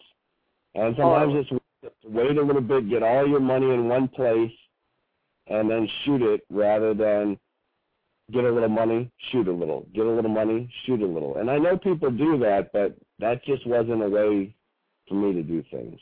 I can't do it that way. Well, I just had to ask because I wasn't sure, and I know that's probably a good question to ask a lot of, filmmakers or producers and whatever, because, they have certain ways that they like to do things. Well, I think a lot of filmmakers, and if you talk to them, they'll tell you they have to do that out of necessity. And if it came down to shooting that way or not shooting anything, I would probably do that as well. But I think it just takes a little bit more patience, because everybody gets a little bit of money and they want to start shooting right away because it's exciting. We can shoot a little bit of this. We got this much money. But if you're patient and you get it all together at once, then you can shoot it all together. And then you can move cleanly right from production to post-production. But see, that's hard for a lot of people. Right. I totally understand that. I guess also, as far as like Wild Michigan goes, and wow, I'm looking at your list. You got a lot of stuff that's coming soon. That's being worked on. Or phone's been ringing a lot lately, and I feel really blessed that the biggest problem I've had the last couple of years has been schedule. So I guess that's not a bad thing, right? I mean, I'll take the scheduling problem over the unemployment problem. Right. Yeah. And has a lot of people asked you to help produce their films and stuff? Like, have you got a lot of people coming up to you saying, well, I've got a great script, but I don't have a producer. Would you be able to come on board? Well, if of course, there are those people that, there's a lot of people, yes. And, you know, I politely have to decline working with a lot of people, you know, just because they've got, well, first off, you've got a finite amount of time, you know, and I do make an exception on the acting front. There are people that, you know, I will sometimes, if my schedule permits and I really like a project, you know, I'll work with someone, even if they're young filmmakers and they're not, you know, they're not bringing that much money.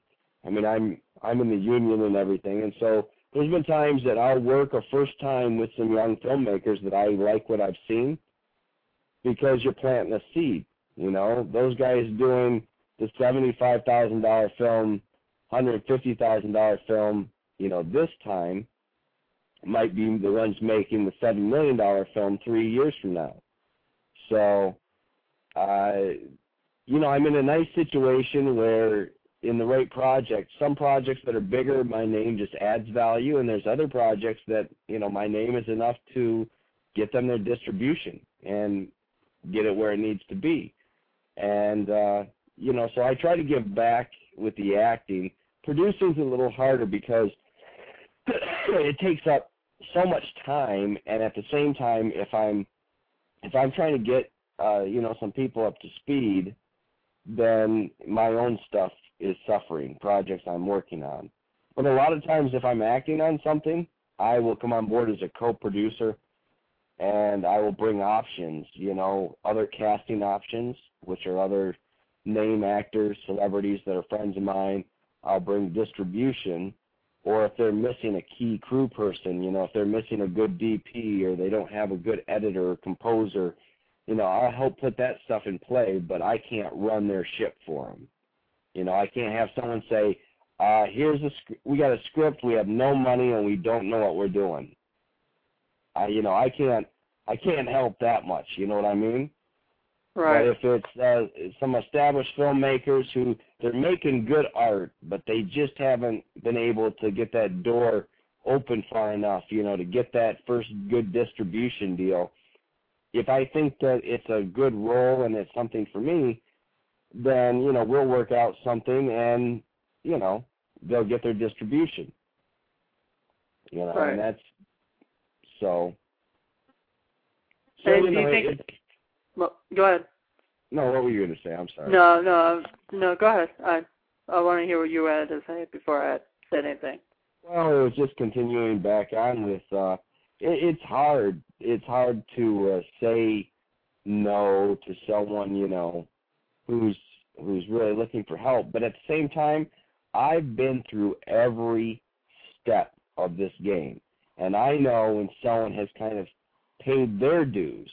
You know, have they paid their dues, or are they coming and asking me to pay their dues for them? You get my difference? Mm-hmm. You know, so totally. It's kind of like someone else told me, you know, that there's people in this industry that are very willing to help people trying to help themselves. You know, but if you're not looking to help yourself and you're just looking for somebody to, like, there's some sort of entitlement. You know, there's not entitlement. You know, that's the other thing. Everyone thinks that the entertainment industry, that it's all, you know, going to be, you know, drugs, hot tubs, and strippers or something like that. You know, no, it's a hard-working industry with people that work very hard to tell these stories. And, you know, yes, the cameras are usually rolling on it's kind of like, you know, a premiere party. But that's not how those people live, or in a, you know, a film festival or this or that. They're celebrating. They might be having a few drinks and relaxing for that moment, but you watch it. They're back on the phone the next day. They're making deals. So I think entertainment gets kind of this reputation that it's an easy industry to people on the outside. Someone else that I know, a director friend of mine, Nathaniel Knows, who directed this Murder at Hollows Point, will be coming out this year, actually 2009. He said you got to work twice as hard for half as much. And that's Wow. almost a good equation. You know, if you love this and you would rather do this than be selling retail at the mall or, you know, working in an insurance office, If you're willing to work twice as hard for half as much to do something you love, you know, that's kind of how you start out. And I guess, you know, what I liked about the way he put that is that's a smack of reality in someone's face. You know, if someone hears that and they go, just like you said, wow. But then they think about it and they go, okay, yeah, I can start with that. Then you know you might have a chance. But if you say wow, and then you're still saying wow tomorrow, and then next week wow, then maybe it's not for you. You know what I mean? Right. If you say wow and then that's all you're saying, you know, you're not actually going out there and working on it, you know, and trying to understand the business, you know, right? Yeah, don't be surprised if your project doesn't get funded if you never go make the cold calls or, you know, sit down and plead your case with people that have made money and say, you know, tell them why they think they should invest in your project. But more than often, those people are investing in you.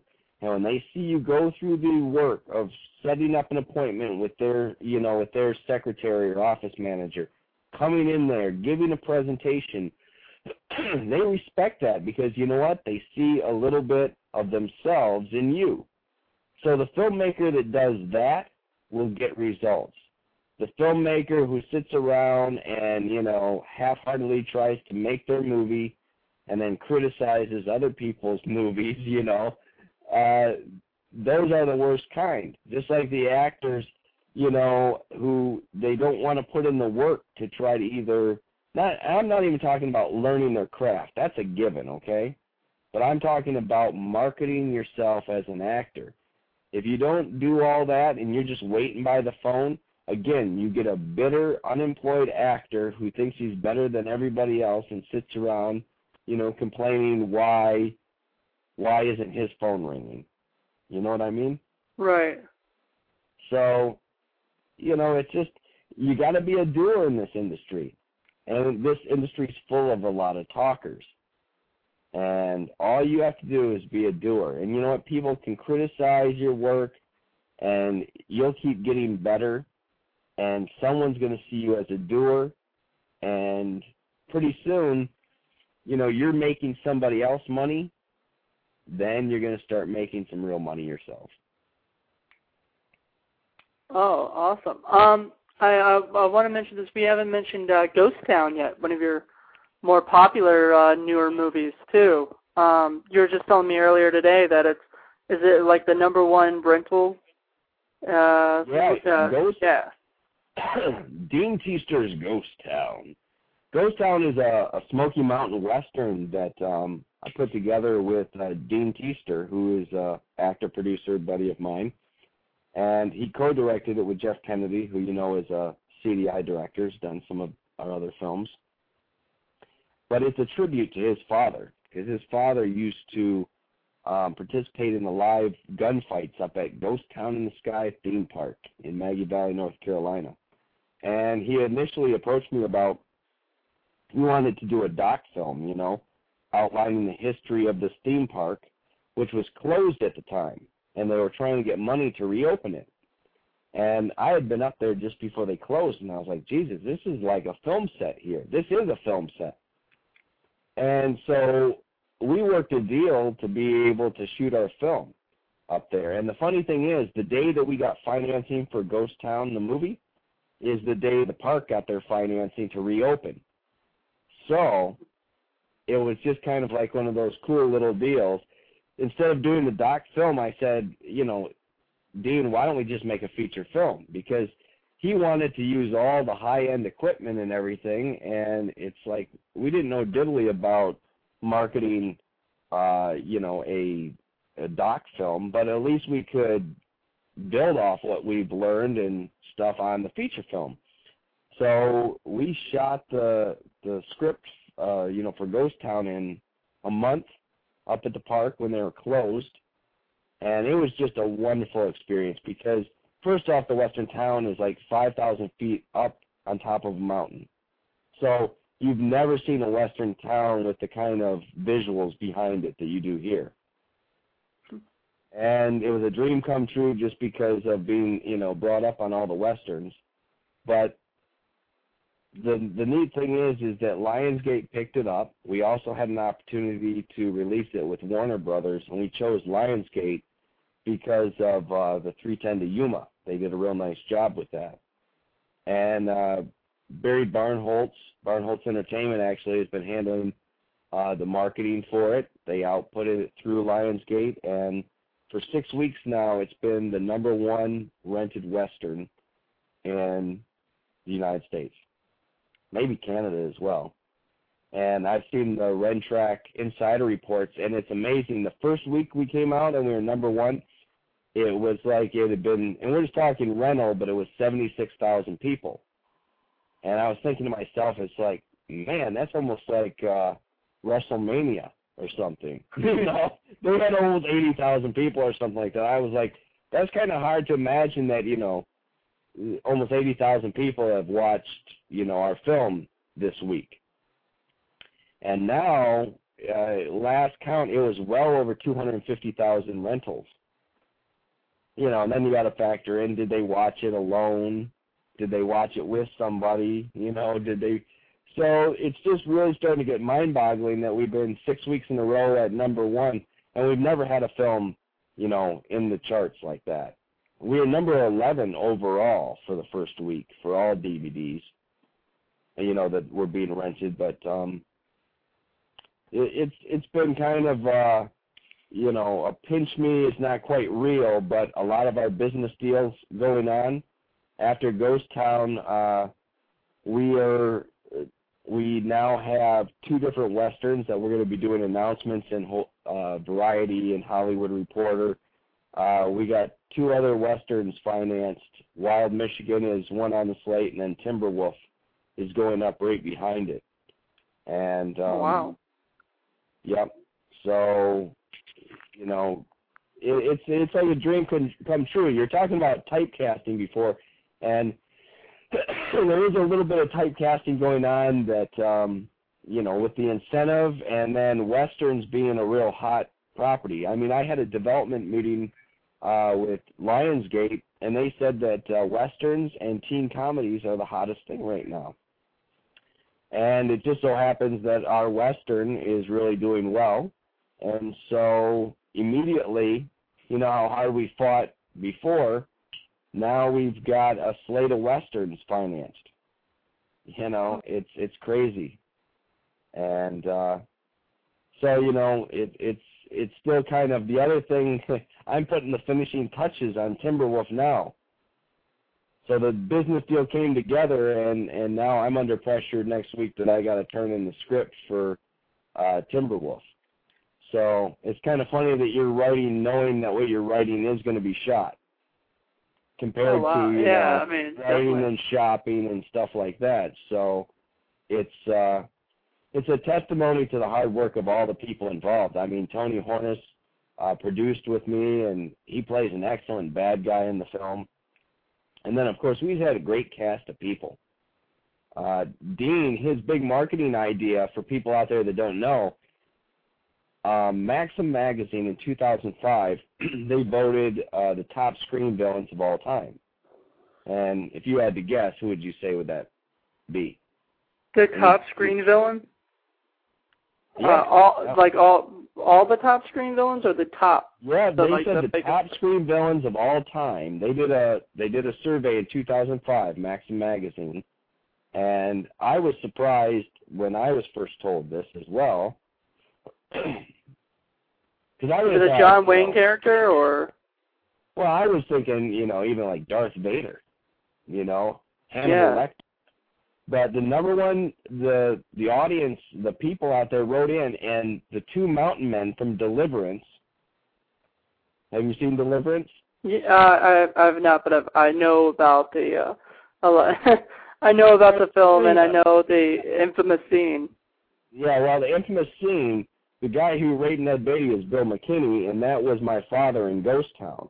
And then the other mountain man, the no teeth, saying he got a pretty mouth, that was Herbert Cowboy Coward. And see, we reunited them for the first time after 30-some years on camera, going head-to-head.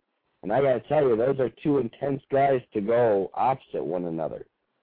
And so that was kind of our marketing thing, was, you know, there's been so many people that I think were frightened by that film and those characters. And Herbert used to work up at the theme park. I mean, he was an actor up there for years. And see, the rumors were that he was just some guy they pulled out of Podunk and, you know, got him in the movie. The truth is that Burt Reynolds worked up at Ghost Town in the Sky theme park with Herbert Cowboy Coward. And when they were casting Deliverance and looking for the second Mountain Man, he introduced Herbert to him, and he scared the producer so much that they cast him right there. So, you know, that's kind of the story there. So to bring those two guys back on camera again, I think that's what's catching on with people as well. And then we also have a very unique twist that Renee O'Connor from the very popular Xena TV show, we ended up casting her. She loved the script, but the female roles that were left were very small. And so she said she loved the script, but there just wasn't something in there for her. And I said to her, well, you know, I apologize, and maybe we'll catch up with you on the next film. And I got off the phone, and I was like, damn, you know, Gabrielle was a cool character on that TV show, and it's like, I bet you know, she could really bring something to the script. Well, then I started thinking, is there any character that, you know, was written for a man but could maybe be played by a woman? And there's a father-son. There's an old-school outlaw and his son, Little Jack. And we ended up casting her as Little Jack. And when I called and pitched her the idea, she loved it. We didn't change not a single line of dialogue. So she really is kind of that son that her father always wanted. And it's a great acting performance that she puts on. And then on top of that, you know, Rance Howard, you know, Ron Howard's father, I think brings one of the best roles that I've seen as, you know, the sheriff who can't keep law in the town. So, you know, being that it was our first Western, it's not, you know, it's not the greatest Western that was ever made, but I think it was a hell of a first step for us as a company, and we brought something very unique to it as well. I mean, there's, you know, you don't feel like you're watching just a regurgitated Western. So now, when you know, you said that you had worked with Rance Howard. You know, hadn't you worked with them first at Miracle at Sage Creek? That's correct. Yep. So is that pretty much how you got to meet him, and that's how you got? Is that how you got him onto the role for Ghost Town? Oh yeah, because you know, I think we talked about the deal. We ate at Denny's, he and his wife Judy, and the deal was done at Denny's restaurant. Very classy. Yes. Well, you know, we were way out in Mescal, Benson, Arizona, and you know, wow. we had very few choices for restaurants and stuff. You know, so Denny's was close to the hotel, and hey, Denny's was good enough for me in college, and in a pinch, Denny's is always good enough, you know? Definitely. Are you so falling yeah. asleep, John? What? I said, are you falling asleep on the other side of the phone? No, definitely not. Are you? No. Okay. You hear my mouth has been running. I got to tell you, I've had my nose in a Mac laptop for like 3 days working on this damn script. So, you know, that's when you contacted me this morning and said that you needed somebody to replace on your show. You know, I've been kind of just by myself, so I was like, you know, sure. Talking sounds, I need to talk to somebody. I can't just be writing on the script and in all these people's heads. So I appreciate the opportunity again. No, and I appreciate it. I wasn't sure if you had a good time the last time or not, so I'm glad that you seem to have a good time. And actually, that's what John Regan and I had discussed because I said because you you had contacted me before about doing, a show to promote Ghost Town and all the other stuff that you're doing, like we're doing right now. And I had mentioned that to John, and John had said, because he had remembered that, I had done the show before. He said, "Did he have a good time the last time?" And I don't know. So here we go. And I think Ghost Town, they started Dean Teaster's Ghost Town at Walmart, and they've been having trouble keeping it in stock. Wow. There was actually I read something in Newsweek that down south, when it came out, 9 a.m., they were sold out in the Carolinas there. And, I keep hearing those stories.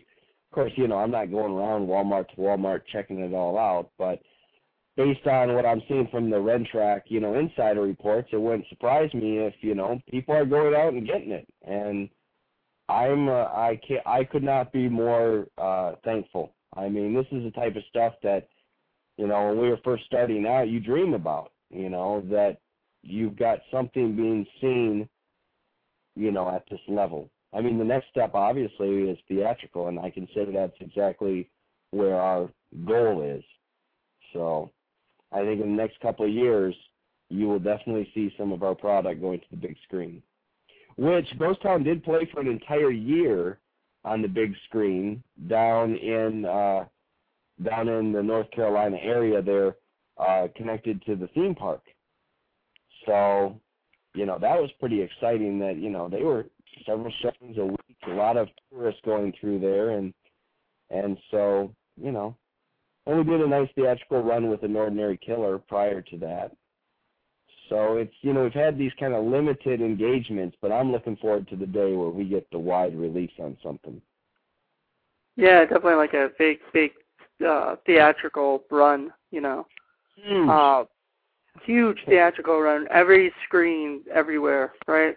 You know what? It's a goal. I don't care if it's for 1 week. At some point, it'd be nice to have the #1 movie in the country, And we've had that for 6 weeks for Western Rental. And, the competition is good. It's Comanche Moon and the Deadwood series, season 1 and 2. And I forgot the rest on there. Maybe The Pledge or something. Oh, wow, like that. you beat Deadwood, huh? That's pretty cool. No. That's an accomplishment right there. Well, it just tells me we're getting there. And Deadwood's great. I mean, all those other films. I mean, that's what I'm saying is it was an honor to look at the other films that were out selling. And, of course, we're the new kid on the block, so some of those films have been selling for several weeks, and are ending their runs. So, but, anyhow you look at it, it's good. And, we're appreciative. So you got about, what is it? I'm saying 12:57. Are they going to cut us off? You got any other last important questions? Actually, we can talk for a little bit more after they cut us off, so that it'll hit the archive, but, people can't hear it live. That's okay. That's the only problem, but, but otherwise we can talk for a little bit longer if you want. But I guess the other thing I just wanted to mention, well, God, we didn't even touch all your movies, obviously, because you got so many that you've done. Yeah, but yeah, but I do want to also talk a little bit about Judges and Dog, and your experiences working on those 2 films. Let's see. Dog was just a small role, but very memorable role. I was actually doing a favor for one of the writers. The writer of the script is James Corlock, and I've known him since the In the Woods days. So found out he was associated with it, and they called and asked about a role, and I said sure. So that's going to be a surprise. They're a good group of guys. They're climbing the ladder as well, and I think that they're working on putting together a good product to take them to that next level.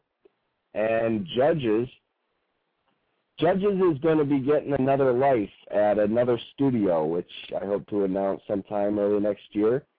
And we had an opportunity for Judges to come out possibly with Dimension Films before, the Weinstein Company. and they were in the midst of their separation from Disney, and so there was no business going on.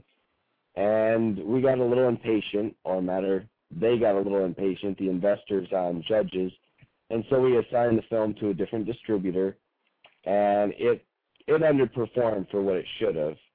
And the thing is that some studio folks see some big potential in it, and so we're going to reset it up at a distributor for a DVD release, television. And I am told that the script for the second Judges is complete and being tweaked, and we are planning to set that up and try to make that into a theatrical and do kind of like a Road Warrior versus Mad Max. Take it and step it up. So I'm excited because, that's a character, the Jack Creed Buddy Colt character, that I enjoyed playing, and I think there's a lot of places to go with that. Also, I will say that A State of Hate is the Detective Lynn Kendall that I played in An Ordinary Killer. He's going to be brought back. Not in a sequel, but it's a follow-up. It's kind of like a Jack Ryan. Like a spin-off. Yeah, right? Same character, different case. And really cool. I didn't want to make An Ordinary Killer again, so there's some really good twists to this story. And Tony Hornis will be directing that one. I will tell you, I own, Ordinary Killer, and I've actually showed it to my parents, and they enjoyed it very much. I mean, it's one of the few movies that I think, my parents would definitely enjoy because they're not really into the horror type stuff. So like a crime drama is something that they'd be more interested in, and my mom's more into like the forensics kind of thing. So she really dug the film. Well, I had a good time making it because, again, that's a very different character, and other than that was a true story and it was extremely sad, it was fun to be part of telling that kind of story. And if you notice, we didn't sensationalize it. I mean, we were very sincere about how we approached it. Right. Because, I don't know how many people know, but where we shot the scene where the body was found, that's where they actually found the body. Our actress was laying on the exact spot where they found her body. So, there was this kind of real haunting kind of, respect that everybody had when we were filming. Yeah, that's really cool. And I guess the last couple questions, I guess, you've worked with like Jeff Kennedy on several projects, having him direct. Are you thinking of directing yourself? And you worked with Anthony, who's been directing, but are you thinking about directing? Jeff Kennedy's my partner, actually, in collective development, but he, his main focus is as a writer-director. As it stands now, we have 3 in-house directors, and Jeff Kennedy will be directing Wild Michigan. Tony Hornis will be directing A State of Hate, which is a little bit further down the line, because he just actually, on Amazon, if you go on Amazon, you can see An Ordinary Killer, the book. It's for sale on there, and it goes national in April, and we're going to re-release An Ordinary Killer, a special edition, with the release of the book. Really cool. And then Dean Teester will be directing Timberwolf. So each one of them are now kind of, they've got their own individual projects. And, of course, I work with all 3 of them. So now, you keep saying Dean Teester, who is the director, but he's credited as Dean West. Is that Dean? That's his acting name. And, I think it was because when he's from Maggie Valley, North Carolina area, and when he first came, north, he, had southern accent and everything else, and somebody along the line, some brilliant agent must have convinced him that he needed to change his name away from Teester, which is, his name, and so, he went to Dean West. But now I think he's kind of settling into his own, and he's going back to Dean Teaster for a lot of things. You know, really cool. I wasn't sure, like, if that was his birth name or, you know. One's evil, one's not. One's got the goatee. You know, it's like the evil Spock. The Dean Teaster. They look very closely alike, but one of them is twistedly evil and the other one is not. So he's the good and the bad, and the good and the bad in the Teaster. Exactly. Well, thank you so much, DJ, for coming on. And before you go, is there anything that you wanted to mention to anybody to pimp out? You know, that let them know. You know, I guess at this point in time, I encourage everybody to just go and either rent Ghost Town, Dean Teaster's Ghost Town from Hollywood Video, Movie Gallery, Netflix, or go buy it if you want to take your time and watch all the extras. There's a lot of cool extras on it. And that's at Walmart. Walmart is the cheapest place to get it. Of course, you can get it on Amazon or anything like that. And continue to leave your comments up there, you know, good, bad, or ugly. You know, it's, like I said, at this stage, you know, it's fascinating when somebody's really got something to say, but the stone throwing doesn't bother me at all. So take a watch, let us know what you like, what you don't like, and, you know, hopefully I'll just be able to keep working with all these good artists and we can keep bringing entertainment to the fans, and hopefully we'll make a couple movies that, you know, that you enjoy. So that's it. Very cool. Thank you so much for coming on, dude. Plug your website for everybody so people know where to find you. Yeah. Well, you can go to www.cdiproductions, cdiproductions.com. And that's a good way to keep up with a lot of our updated news and projects. And, yeah. And then also I do have a fan site that was created out of Texas, djperryfanclub.com. It's very original. And nice lady Pepper out of Texas runs that, and there's a good group of them. So I do an online journal and blog where I kind of talk about my trials and tribulations of this fine industry on there. So sometimes other filmmakers can glean a little bit of information off there. Really cool. And I guess your MySpace too can be found there too. I think it's was it myspace.com/DJ Perry? I believe so. You know, and of course from there you can see a bunch of our movies. A lot of the directors have MySpace sites for the movies, for Judges, Book of Ruth, Dog, which was Eighth Plague. Yeah, there's a lot of them up there. So, you know, have fun. Definitely. Investigate it. Investigate it? That's right. So. All right, cool, man. Well, thank you so much again, and no, especially coming on the last minute and, you know, agreeing and, you know, and being early just to make sure you're on. It's great, you know. No problem, man. All right, well, thanks for having me, and we'll do it again sometime. Definitely. Let me know when you got more stuff to come on, and maybe if you want to bring on, you know, people like Dennis or anybody else that wants to come on and kind of promote their stuff, you know, let me know, and I'll set them up. We'll get Dennis Terrian to talk about music, sound design, and editing. You know, I could get, you know, I'm sure we could get some of these people to come on there and talk and share their experiences. So, yeah, I'll talk to some of them. I love it. Yeah, no, definitely. Just, you know, spread it around. Let them know, because I'm definitely open to getting more people on here. You know? Some of these guys are over 50. Do you have like a 9 o'clock slot for them? We can set up whenever they need to, you know. So. Just kidding. Anyways, all right. Thank you, John. I will talk to you soon, buddy. All right, definitely. Have a good one, man. All right, have a good holiday. All right. Last question I should have asked before. What are you going to be doing for Christmas? Are you going to be hanging out in Michigan, you know, and whatnot?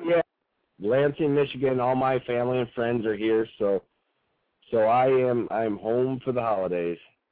All right, awesome. Well, Merry Christmas, man, and feel free to put this up on your websites and stuff and let people know about it. Yeah, so I'll people take that, and I'll spread it around because I think it's great. So, all right, thank you, man. All right, bye-bye. All right, bye.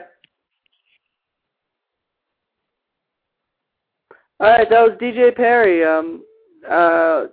actor, producer, writer, great guy.